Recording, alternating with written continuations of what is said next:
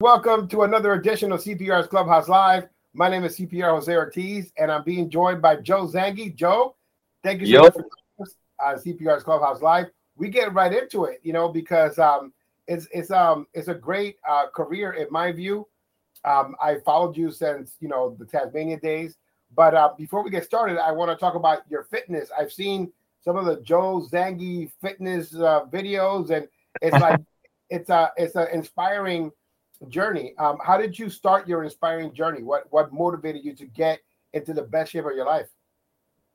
Man, I was just bitten by the bug about 4 or 5 years ago, and I'd been working out for years, but I wasn't doing it correctly.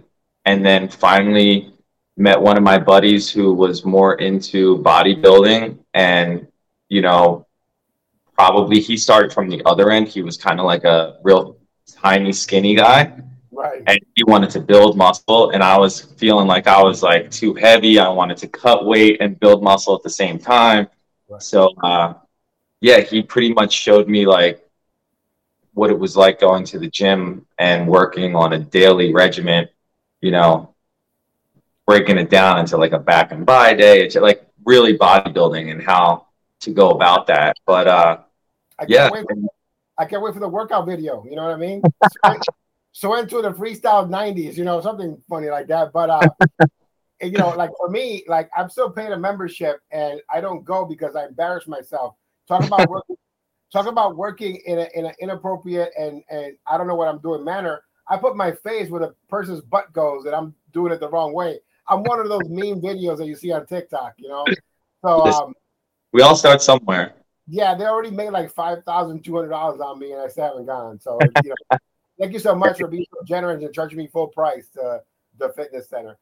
Listen, it gets to a point where like you have to drag yourself to go, and then like after about a year, it's like you want to go. So it takes a while, but yeah. So it's just part of my everyday, and it's my meal plan kind of works in with my workout plan, so it kind of hand in hand. Yeah, that's what I'm working on right now. I've had some health situations. Nothing bad. It's just that you got to improve as you get older. And so now I figured out cauliflower rice and how to make it taste like a Spanish rice and bean meal. It's fun to find those out, but that's neither here nor there, right? So we're not here for that. But congratulations on your current journey. Yo, thank you. Appreciate it. Let's talk about the fact that you have a new song coming out, and it should be out already once this airs. Is Love You Like Wow. I enjoyed the samples, and then I pre-ordered it, but you sent me a copy and I'm enjoying the song. It's very high energy, something that you can come out, perform to, and people can get into. But the one thing that I did notice is that you have the Fever logo. That's an iconic logo on your brand new song. How do you feel about that? Blessed, man. In a word, blessed. Humble, honored. It's like so many adjectives I could tell you that go along with it.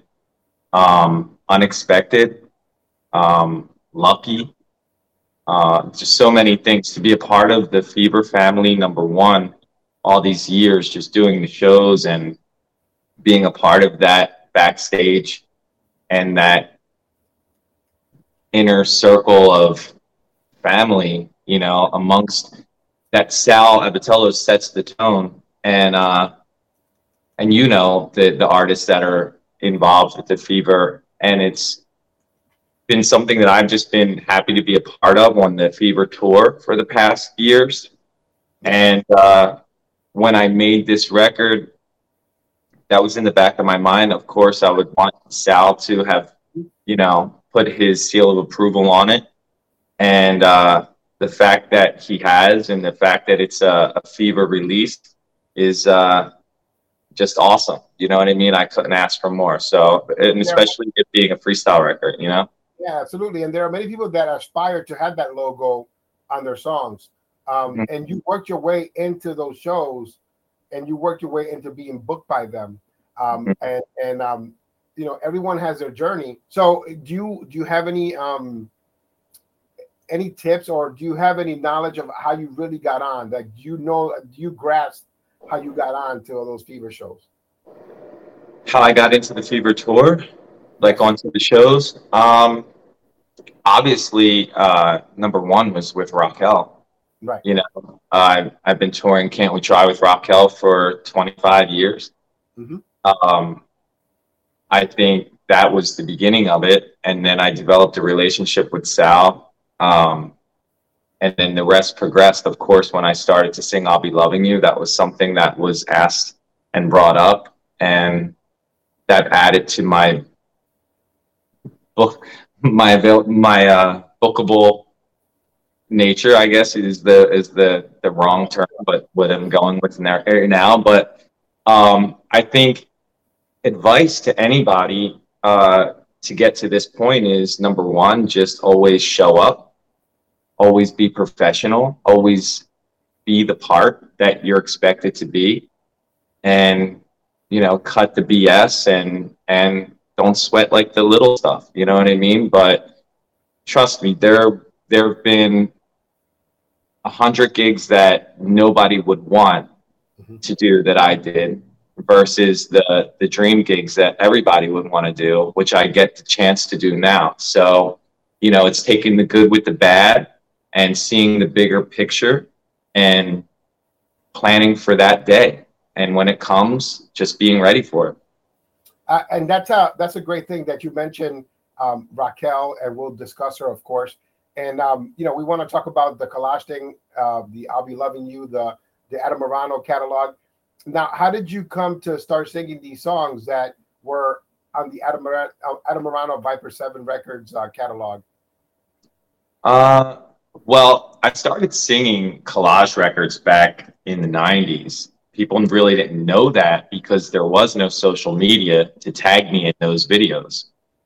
But I started singing collage records as a favor back in the 90s for Deneen and Collage. They came to me collectively together with Gino Caparelli, and Deneen needed somebody to sing some of those songs with her, and it was coming from the source. We want you to do this. So that's where it began. So everywhere in my career where a collage record was brought to me or asked of me or something, I was always down for it as long as they were using my name for it. That's a good full circle, because the last few episodes have been Viper 7 and Morano talk a lot of that in the last few episodes. And the fact that you're bringing in Gino and Deneen, and they have corroborated the conversation. I'm glad that you're able to say it on your own, because, the internet freestyle community, many of them are uneducated or new to the genre of music. And so they don't do any research or they don't do anything, and they just go by what, people write on social media. But I'm glad that you cleared that up. Now, the thing about that is that here you are all these years later, and you're still taking that role, because Collage, Adam Morano did a song with Raquel, Can't We Try, and the remake of Dream Boy, Dream Girl. And so now you're stepping in for those songs when there ever is necessary. So it's just like, you've been the stand-in for Adam for a long time. Adam actually introduced me to Raquel. Right. And literally the week after I was done with Tasmania, Adam asked me to do a show with him, and Raquel was there, and he introduced us. And next thing I know, it was like 2 weeks later, and I was performing at her, maybe, I don't know how long it was, but not long after that, I was performing for her record release party by her request of her. And I'd only known her for literally weeks, if that. And she said, I want you to sing at my record release party. And I got a copy of the record. And when I turned it over and I looked at it, Can We Try wasn't even a single yet. Yes. In a Dream was ruling the radio at the time. Absolutely. And I said, oh, you did a duet with Adam? And she said, yeah. And I said, FYI, if you ever need a fill-in, let me know. I've done it for Deneen, and I'd be happy to do it for you, not knowing what that would become. And she literally, maybe days later, told me Can't We Try was going to be the next single, and that she wanted me to take the tour. And that that was collectively agreed on by everybody involved. It wasn't anything backdoor or slimy or anything that people would like to think about on the internet. You know, it was never any of that. None of the records that I sing are controversial in my world. I get it that they are on the internet. Like you said, I know people like to talk, and I think that drama sometimes gets more likes than honesty, but there's never been drama in my camp. Yeah, I don't get involved with it. That again, that's something that you can see because the boss man at Fever, Sal, he's been dragged into some things, but it's never been by you. You know what I mean? And other controversies, but for your name, Joe Zangie, you've always stayed, know your role. You know what I mean? And that's what artists these days, in my opinion, don't know how to do. They don't know how to play their part. They don't know where they are on the totem pole. You know, that they give them the opportunity to be on these Fever shows, and they're like, "Now I should be after the main attraction." And it's like, well, if everybody's going home, how could you be the main attraction? You know. So I'm glad that you found your place and your niche. And it's not that you and Adam Morano have similar vocal styles too. So it isn't like it's far from, and what many people don't understand and are finding out is that Adam didn't want to perform and wanted to send different people to do these shows and be him. And that if you look at the catalog from Viper Records, most of the male artists on there was him anyway. Right. So when you go down that list, but I feel as a person that understands the business, that there sometimes has to be somebody that steps in for artists to perform. It isn't that you don't have any talent. It's just that that's the job. And as a musician, as a vocalist, that's what you do. And to touch on Raquel, I've seen Raquel do some covers. I saw her at Mohegan Sun, and she was doing Donna Summer. She was doing, but it was her. It wasn't like she was singing over Donna Summer, and she sounded marvelous. My hair's whatever hair I have because I'm bald stood up. Because I thought that she did a great job. I took my mom with me that night, and she was like, "Wow, beautiful." And my mom, she's very an emotional person at concerts, so she got teary-eyed listening to Raquel sing, and it's an amazing feat. But let's get back to Joe Zangie. Again, we have a brand new song, "Love You Like Wow." It should be released now in a rotation everywhere. But you have a 26-year career. The first time that I heard you was 1994, Tasmania Volume 2, In My Dreams. And it's a song that I found me repeating over and over again. How did your journey with Tasmania start? Oh, man. I think it's 28 years. 28 years. Somebody else just did the math for me. I don't know. I think it might be even longer. So I'll give you more to the story. I met Adam Morano when I was 16 years old. I danced for TPE a handful of times.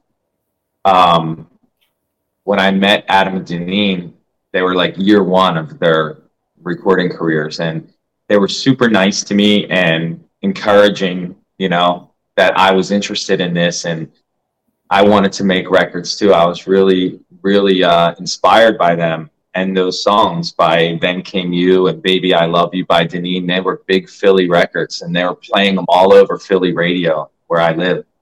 And then they were coming to the club where I used to go, all of the acts used to come where I used to hang out those years. That's how you get booked. Yeah. And so, right. So I was like, I really wanted to be a part of that scene, and I really didn't know how to go about it. And this guy I met through being in a music program in high school told me, like, you should be a singer. I'll help you make a demo. And he did, like a cassette tape, really, like with a song that I wrote, really bad song that I wrote. But so I ended up just enrolling in community college, and I became friends with a couple of guys that were working at the radio station there, and they knew what I was trying to do at the time. One day, Anthony Ponzio from Tasmania called down there and said that they were sending over the first compilation CD for Tasmania.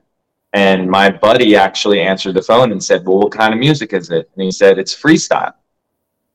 And I didn't even know that's what we were calling it at the time, right? I was calling it club music. But my friend who answered the phone said, my buddy sings that. And Anthony said, tell him to send us his tape. And I did. And they called me back and they said, we have good news and we have bad news. What do you want first? And I said, give me the bad news. And they said, we hate your song. So I was like, okay, well, what's the good news at this point? You know, and they said, we like your voice. We wrote a song. We'd like you to sing it. Come down. If it doesn't work out, we both leave. Just wasted a day of time. But if it does work out, then we'll talk about what we're going to do next. And that was in my dreams. And they sent me the song. They literally faxed it to my mom, the lyrics to my mom's work. And she brought home the lyric sheet to me with Anthony's serial killer writing, you know, the lyrics. And it just, I didn't have any music or anything. It just had like little side notes. Like I remembered next to now all I have are dreams, it said fast. You know what I mean? Like it said fast. So I was like, I don't know what that means, you know? So I went in and I went into the legendary Polygon recording studio and met everybody for the first time. I was 18 years old and intimidated as all hell and nervous. And they created the track as I stood there in the first like few hours, like the bones of it. And then they said, okay, time to come in and sing. And I was so nervous that I asked them to drop the music down to a lower note, because when it was going up to the, I thought that note in there, I thought that I would have been the one for you. I was really nervous on the thought that my voice, I didn't want to ever even try and mess up the first day in front of these guys. So I said, can you lower it? Can you just make it a little lower? Because originally I think it was like somewhere like, I remember the times like in that we watched it. And it ends up as, you know, like, I remember the time, to like really low. And they were like, yo, cuz if we lower this, you're never going to be able to sing it that low. And I was like, trust me, I'll find a way. And I just did. And they all loved it. And it became like my sound for a few records in the beginning, you know? Mm-hmm. But it was really nervous. You know, volume 2 is like, volume 2 and 3 are very much my favorites. I remember, you know, going on a trip to New York and, you know, you have the Walkman and the cassette and we just played the Tasmania compilation, you know, and we would rewind it, play it again. But in My Dreams was a favorite, but my favorite Joe Zangie song is Through and Through, the one on volume 3. I'm not sure why it was such an attachment to me, but, you know, I guess, you know, I'm young too. I'm 18 around there. I'm going to college. I'm trying to do a radio show doing freestyle. You know, you just attach yourself to these songs that are great, and that these first 3 compilations, maybe the first 4, were synonymous with bringing freestyle back. You know, I always credit Tasmania for actually being the label that brought it back. I know that Adam changed the sound in '93, got that South Philly style, really put it out there with TPE and everything that he did. But I really credit Tasmania as the one that started the new generation of freestyle, and to have these artists all together in compilations, the first 4, and they were all talented. It was all great songs. You could only in the first 4 compilations, if you add all the songs together, about 10% are bad, but 90% are so good, you know. And so, you know, these are things that cement your current legend, right? Your repertoire. But Tasmania, you know, kind of went over to the distribution for Metropolitan after Volume 4, and then it just became, you know, diminishing returns, not only on the song choices, but the fact that, you know, they got to Volume 14, and then they went over to Series A, and then it just became such a thing. But tell me about that time for you. You know, were you happy as an artist through your entire time there? Were there frustrations? I mean, in the beginning, it was like a magical place to be, honestly. Like when I think back and you listen, if just from your side of it or any listener's side of it, honestly, if you listen to those Taz 2, 3, 4, when you listen to those songs and you listen to the people on those compilations, And I'm talking Pure Pleasure, Stephanie Bennett, Hayne, Sammy C, myself, Samantha, Bobby Delante, Katja, Michael Anthony, Annette. I mean, I know their names still to this day because we were all such good friends and we were all so tight. And we all hung out at the same clubs every week and we all partied together and we all played these big Tasmania concerts together in this little community. And it was supported so strongly by like the local teenagers and the college radio. And we would do these concerts and they would be like sold out and like lines around the block to get in. And even though it was like this family of young teenagers and young adults, 18 to 21-year-olds, all of us, and we all partied, drank, and laughed and had great times and wrote songs with each other and, you know, sang on each other's records. If you go back, you'll hear backgrounds on this one, and this one was a dancer, and then this one became we would put this one on, and it was because like it was a friendly rivalry, a friendly competition of everyone trying to do their best. Because I think at the time, we were competing with ourselves within the label, but we were also competing with the industry to want to be a part of the bigger scene and the bigger picture that we weren't. And I know that we were all hungry to prove our talent at that young age. And when you hang out with all of those people and all those talented kids and we're working in the studio together and all of the Viper stuff and Adam's working out of the same studio that we're in, it was just such a creative, you know, time. So like, yeah, like that, those beginning years, 18, 19, 20, when I'm doing In My Dreams through and through, You and I, Mad About You, like all those records, I would get them and I'd play them for my friends on the label. Like they'd be the first person I'd want to hear, you know, like, listen, guys, look at my record for the next one. You know what I mean? And, or I would be done this one and one of my friends, like Astorga from Pure Pleasure, oh, tell them you want to be on 4, I'll write with you. And we'll, you know, like it was this camaraderie. Like it was never like a hateful competition ever. That would come. Yeah, that would. Later. But back in those early days, when we were all young and it was all starting and there really was an internet, you know, there was no online drama. There was nothing like that. It was a great place to be. And I'm lucky to have that. But it's funny because that was a short part of my life. It was only from 18 to like 22 maybe. And then I was gone. And I looked at it as, and I still do, as a great point of my life, a great time in my life, but really like a boot camp for me.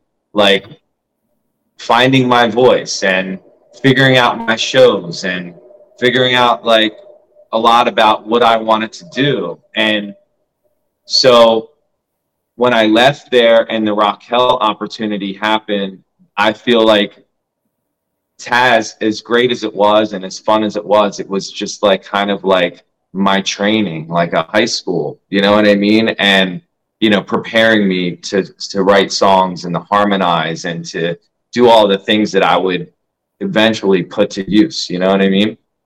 Yes. I think that I like the way that you brought the timeline forward, because it was like a finishing school of some kind for a lot of artists. And you saw the ones that made it. It was a small percentage. If you think about how many artists went through Tasmania, there's maybe 10 right now that are active and really, and the ones that you thought were gonna be something didn't become something. The ones that you didn't think nothing of are really flourishing. And I don't think there's 10. I think there might be 5. Yeah. Are there 10? Well, you know, I think about Gennaro. I think about Pure Pleasure doing new music. I think about Stephanie Bennett still like running around the whole entire country. You know, I think about Joe Zangie. You know, and I think about Willie Valentine having a song that he had on Honorable Records, and then Tasmania introducing artistic recordings, and then Lorenzo Delan, and then that created avenues for others. But your avenues, you know, really opened up. I mean, you did a lot of songs for Tasmania. You were feature from volumes 2 all the way to level A, right? And then you came out with the album Timeline. I found some really interesting songs on there. Was the reason why you couldn't use your Tasmania songs on the Timeline album was because those songs belong to Tasmania or to the distribution company? No, I could have used them all. Yeah. Yeah. When I left Taz, what they wanted to do was part of their negotiation to keep me there was to put out my full length album. Mm-hmm. And to them, the full length album would have been a collection of my 10 singles that I had done already. Right. And I wanted to do new songs and maybe include just a few of my favorites just to have them on that album. So no, like I didn't really think that putting an album out of all 10 of my pre-release songs was a good idea, and I didn't want anything to do with that. So the Timeline album kind of was just something that I wanted to do on my own, because to me it was like the period on the end of a very long sentence for me. You know what I mean? Like I felt like my listeners never got a full-length album from me. They never got anything with like a little bit different tempo stuff, with, you know, collaborating with some of my friends, doing some ballads, doing some new freestyle, while then still peppering in some of the ones that I wanted to put on there. And it was like In My Dreams, and I think Can You Feel the Love? But so that's where that came from. There was an underrated song on your album Timeline featuring Wendy, When I Want You Back, that I just loved. I played the crap out of it. But afterwards, it was re-released with Raquel. So Wendy was taking out the song and you put on Raquel. Was the reason for that because you were touring with Raquel, or was there a different reason? I think that was like that was one of the reasons why. When that CD happened, that Tasmania put out that year, I really didn't want any parts of it, to be quite honest with you. I did not want any parts of it. And everyone called me. Anthony Ponzio called me, Mike Ferrulo called me, Mike Astorga called me. And I really didn't. At that point, my head was just in a different space. I wasn't really performing. I hadn't, I had taken a break from music, and I was thinking about getting back into it. And I think I may have done a handful of shows as a favor to Raquel. Mm-hmm. And then when they reached out to me to be a part of that CD, I was just, I was against it. And I don't know. I guess what they wanted to, part of the negotiations were to have me on there and do another new record outside of that compilation, which came after that. You remind me. But the record with Raquel, I already had that record with Wendy, When I Want You Back, on my album, and they really wanted to include Raquel on the CD as well. So Raquel recut that song. I think that was Tasmania's idea. It wasn't my idea. Wendy was in the loop about it as well. I believe they gave her a record on that CD because of that, right. As a negotiation move. But yeah, I love both versions of those songs. The one with Wendy, the original. I'll always love that. Me and Wendy co-wrote that together. She really had the idea. Wendy's such a slick, talented songwriter and great singer, as I'm sure you know. Yeah. And we've been friends for forever. And when I was doing the Timeline CD, I had reached out to her, and she co-wrote a couple of the songs on that album, including When I Want You Back. And When I Want You Back was just like the perfect opportunity to have Wendy on my CD with me.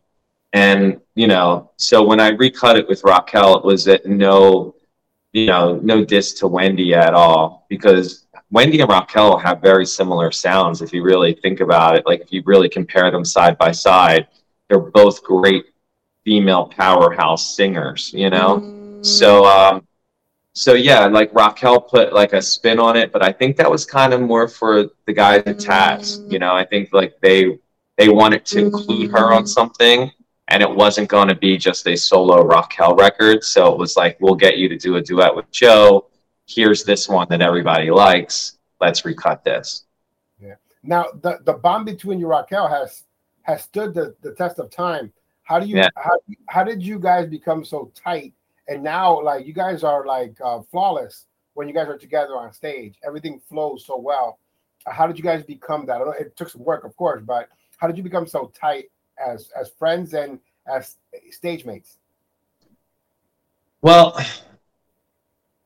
me and Raquel, we became just fast friends from the jump. I don't know. We have like the same sixth sense of humor or some shit like that, you know? So but I really think it was because when I first started doing shows with Raquel, like I said, Can't We Try wasn't even a single. Like I was going along. So like when she would introduce me out after In a Dream, and the strings of Can't We Try would run up, you know, people would be like, who's this dude? You know what I mean? Like so, and then through the then it got released and started climbing the charts. And the show list just went from like, well, she already had a lot, but like all of a sudden we got these great big opportunities. And like the first great big one was probably like opening up for the Backstreet Boys on the northeast leg of their tour. And they were like huge at the time. And the first night with her doing it was like the Meadowlands, you know? So like here we are, we're going from club to now we're in this sold out arena. And the only thing that I could attest like our friendship to, I mean, other than like we're like family at this point, but maybe what grew it was we went through so many big moments together in front of so many people. And we were the only two seeing it through our eyes. I would look over at her, she would look over at me as we're singing to like thousands and thousands and thousands of people. And we would look at each other like, do you believe this shit? You know what I mean? Like, this is wild, you know? And it's kind of like a war buddy. It's like surviving these crazy moments and then having these memories and knowing that really only one person can relate to that. You know what I mean? Like I could come home and try and tell my boys and my poker buddies like the stories of what the hell just happened to me on the road. And they could be like, yeah, Joe, that's nice. You know, I'm glad you had a good show. But like me and Raquel could talk about it like, yo, that shit was nuts. You know, did you see that girl? Did you see that dude? Did you hear that shit happen? You know, and when so many things like that, I think happened day after day. Like we weren't doing shows like a show every couple weeks. We were doing like 2 shows a night, 5 shows a week. You know, we would go away 3 weeks at a time on the road, show after show after show after show. We would do a radio a radio concert tour with like big acts. And then we would then get in the car and have to sing again at like 1 a.m. at like the club in that, you know, like, so we did so much work and so many like high profile, scary gigs that I think that our bond was just like built on that because like we trusted each other out there. It was just like me and her, and you just build this trust, and that just like maybe solidified our friendship that was already building. So I think that's what it does, you know? Let me ask you the hardest question probably. What's your favorite Raquel song? I Fell in Love. Yeah? Yeah, easily. For me, it's a song from one of her albums. I believe the last one. It's called Say You'll Be Mine. I like that song too. That song to me is like, if I have a top 10 of all time, it would be in that list because I can listen to it over and over again. You know, When I'm Gone is another favorite of mine, that remake that she made. But Say You'll Be Mine, it's just like, she sounds so good, and it's not your typical song. I could play it on a freestyle song, a freestyle show, but I could play it on a top 40 pop video show. It just transcended our music, which is what In a Dream did back in the day, and that song is just amazing.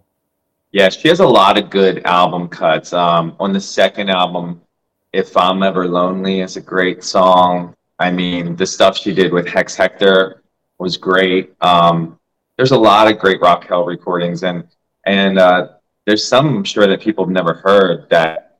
I mean, Raquel could sing the phone book at the end of the day, and I'm people telling you, when I saw her at Mohegan Sun, and she did her covers in the beginning, right? I wasn't expecting that because she has a yeah, lot of songs that she could have performed, but she did these covers and she did them so much justice. Her voice is so good, and everybody's looking at her like, I can't believe that this voice is coming out of that woman, yeah, uh, or some people, some people make it racial. I can't believe that white girl sings like that, things like that. But right, again, the emotion that comes out of her, it just reverberates around the arena. And like my mom's like, "What's wrong, mom? She sings so beautiful," things like that. yeah, But it's the we have to truth. come back. We have to come back and do a Raquel top five. That's my new thing now. Just Yeah, yeah, it'll be it's a great. good idea, Um, what are you looking forward most about your new record? Love You Like Wow. man. I mean, like, I think at this point, the only thing I have left to look forward to is to see how it does and to sing it and perform it and to I for me like the only thing that I'm really looking forward to from this point is like creating the show, like working it into the show. I've only performed it twice now live, Right. but I have ideas on how I want the actual performance to be for that. And I'm shooting a video for it in a few weeks. I'm looking forward to that.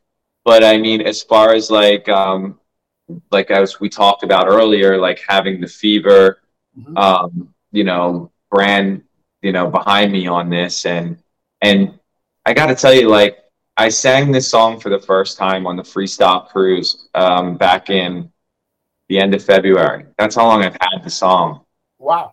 Yeah, right. um, so I had the song and I had it with me on my phone at the cruise, and I was like, I really want to sing this, but I literally had only had it in my possession for like 2 days, like Lewis, who did the track, sent it to me, and I was like literally like packing my shit for the cruise. And when I got there, I'm still like living with it and stuff like that. And I decide like, I really need to sing this song here, like tell myself that. And when I did, the reaction from my peers was like insane. Like the feedback that I got that night on the ship, probably, and then the next day, like I had the talks about the Fever and all, like it happened so fast, like right then, that like everything that I had wished for this song like happened. You know what I mean? Like in that first few days of me owning it, like in my possession. And then I had to like pretty much sit and be quiet and not think about it because I still had to do so many other things with the record before I could release it. Like listed and copy, like all that shit, get the photos, like the stuff that I hadn't even done. I was like, let me just sing this song. And then boom, boom, boom happened. And I'm like, wait, I put the cart so far before the horse. Like, let me backtrack. You know what I mean? So, like, the exciting part I've been living with for like 2 months. You know what I mean? So, next for me, I just wanted to be well received. I want people to understand the meaning behind it and to know that like I wrote it and that it has like a special meaning to me. And I just look forward to like playing it out. Like really, like I look for like any type of success that I could have hoped for with this record, I got instantly. And that was just, wanting it to be accepted by the people who I respect. Yeah, If if you have the boss man Sal to actually say yes and put it on his label, that's a big step because he has been very adamant about I have to protect this brand, my yeah, tour, and for him to allow people to sing new songs on these tours too has been something that he's been very. He has a lot of trepidation. Will they kill the crowd? he has to balance all that out because it affects the bottom line, the sales. But Right. the fact that he believes in you to the point where it's like, okay, you can go ahead and sing your new song, and go right into your set. That shows, the evolution of Fever, and the fact that the IFC was so wrong. The Internet Freestyle community was so wrong about Sal not being open to allowing people to sing their new songs, and now they're doing it all the time. Yeah. I mean, yeah, exactly what you said. He, to have his backing is just amazing. And yeah, and I sang it the other night in the Fever show. Yeah. So look, I can't wait to play this song. It's going to be on rotation on the CPR's Clubhouse brand, the crew. Thank you. We have 3 radio stations already ready to program it and ready to go. Would you like to thank anyone during your time here with me? I know there are so many people that were involved in this song, in production and giving you bits and pieces in your ear or celebrating you. Would you like to say hello to anyone or thanks to anyone? I mean, obviously, everybody who worked on the record. I mean, my producer, Lewis, who did an amazing job on the track. I mean, I want to thank everybody. I mean, first of all, I got to thank Sal, obviously, for giving me the opportunity, because I wouldn't have wanted to record anything more if I didn't have an outlet to take it to. I don't sing these songs for myself. You know what I mean? I make them so I can perform them and hope that the freestyle community loves them. And I will say this, I want to thank the freestyle community, I think, more than anybody, because the fans have just been like so cool and supportive with me throughout my whole career. You know what I mean? And to be able to, in all honesty, like I did another record a couple years ago, a side project under another name, House Record. And the reason why I put it under another name is because I didn't want to disappoint the freestyle fans. I didn't want to come out with a new single and it to be something that they, wasn't for them. So I knew that I wanted to do another freestyle record eventually in my career if the opportunity came. And it really did with Love You Like Wow. I wrote the song. I felt strongly about it. My buddy from Tasmania, Mike Astorga, hooked me up with the producer. And when we talked, I told Lewis that, I wanted a track that was going to fit into my current set, that I sing now. I didn't want to do, other people had offered me like new freestyle, new school freestyle forward projects, but I wanted to do a freestyle record. That's the music I love. This is what I got into because of my love for freestyle as a genre of music. I truly love it. So I knew that I wanted to come back to it and to have, the legendary freestyle label and Godfather freestyle on my side. I just, wouldn't have been possible without the freestyle fans and all my friends in the industry and, just everybody, over the course of my career. You know what I mean? Like, I'm proud to say that there's so many people involved in this record who I've been friends with for over 20 years. You know what I mean? And that says a lot, And yeah, so I just want to, do I want to thank anybody? I want to thank everybody. You know what I mean? Because there's no one in my life who I'm not thankful for. And the reason of that is because I keep my circle very small. I don't deal with bullshit. I don't deal with drama. And I don't deal with like negative people, So anyone who's in my life, I'm thankful for. And anybody who supports my career and supports freestyle music, I'm thankful for as well. So. Well, the song is called Love You Like Wow. It's available right now as it was released on the 18th of May. It was written by Joe Zangie, the lyrics and melody, produced, mixed, edited, and mastered by Louis Marte and Alex Baldrick, also known as DJ Merc One.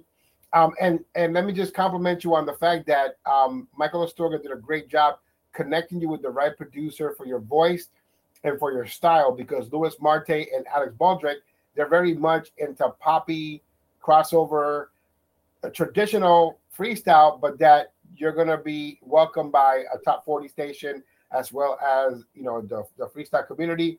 And there's no you don't have to please any side. Every side is pleased with the finished product. You have a great repertoire of music, and now it feels like you're just coming into your own because now you're your own product. You already went to finishing school. You did 14 volumes of it, and and then you broke on your own. You also have a lot of dance credits to you as well. I've seen a lot of things that I saw back in the day when I had my record store. I would get like these promo only dance CDs and stuff like that, and I always saw dance versions of Joe Zangie music on there, which is great for me because I was like, man, he evolved. He actually went in a different direction, and he's actually getting noticed. Promo only, Rhythm Radio, they always added you to their monthly subscription, which is something that you don't see a lot with freestyle. Raquel had it, there's some others that had it, but to see your name there is like, that's a great accomplishment. So I wanted to mention that briefly as a record store owner. But I can't wait to continue spinning. Love you like wow. I hope that this will take you for a year, because that's how records are supposed to be spun, right? You take one song, you spin it until people really get used to it. And I want to thank you for being part of CPR's Clubhouse Live and being so quick to say, yeah, man, let's do this. Yeah. And I hope I appreciate you having me on. I really do. Like, I'm, super happy to be a part of it. And I know that, your audience is definitely, the real deal followers, and you guys shoot straight from the hip. And so I was looking forward to coming in here and, answering anything you had for me. So thank you for having me on. You did. I know that some people are a little, scared to come on my show because they're afraid that, I'm going to get off the cuff or whatever. But, everybody who comes on my show has creative control.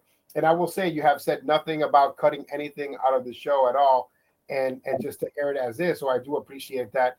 But I'm a freestyle historian, and I like to tell a story the way that it's supposed to be told.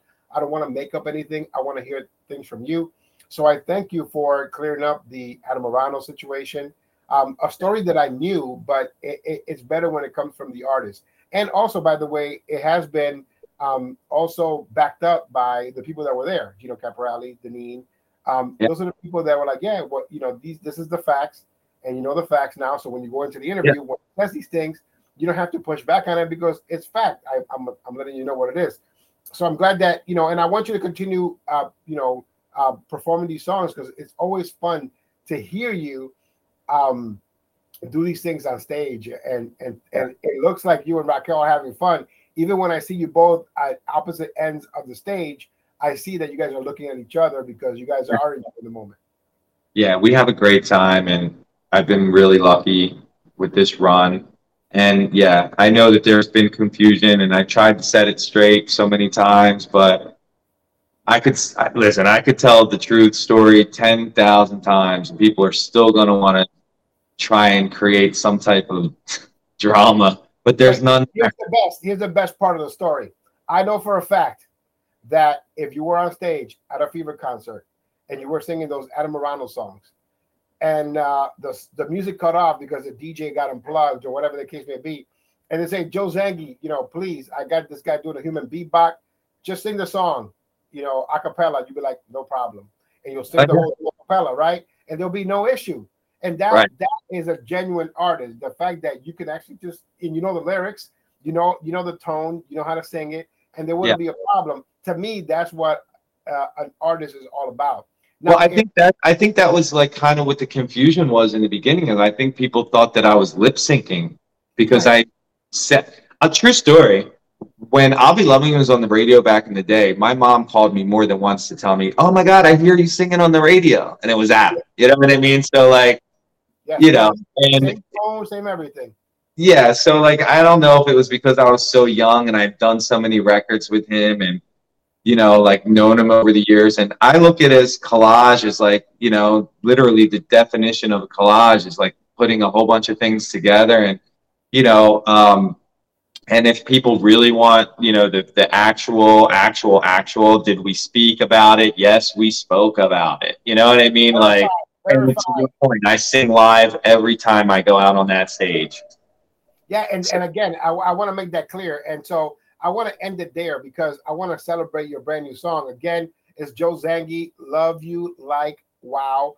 Wow. Once again, Yes. written by Joe Zangie, produced by Louis Marte and Alex Baldrick, DJ Merc One. Congratulations to them. And again, thank you, Joe Zangie, for joining us here on CPR's Clubhouse Live. Thank you so much. Thanks for having me, bro. Have a great time, with this new song. And any information on Joe Zangie is in the description on Spotify Video Live and also on YouTube. CPR's Clubhouse Live is a show you have to look for. Now we're on 2 mediums. You can go to Spotify. When you click on a Spotify episode, you'll have the video option, or you can just listen to the audio. And then, of course, on YouTube, you can watch the show right there on the CPR's Clubhouse Live channel. Once again, Joe Zangie, thank you so much. Until next time, it's CPR saying goodbye. And remember, it's not who you love, it's how. Talk to you soon.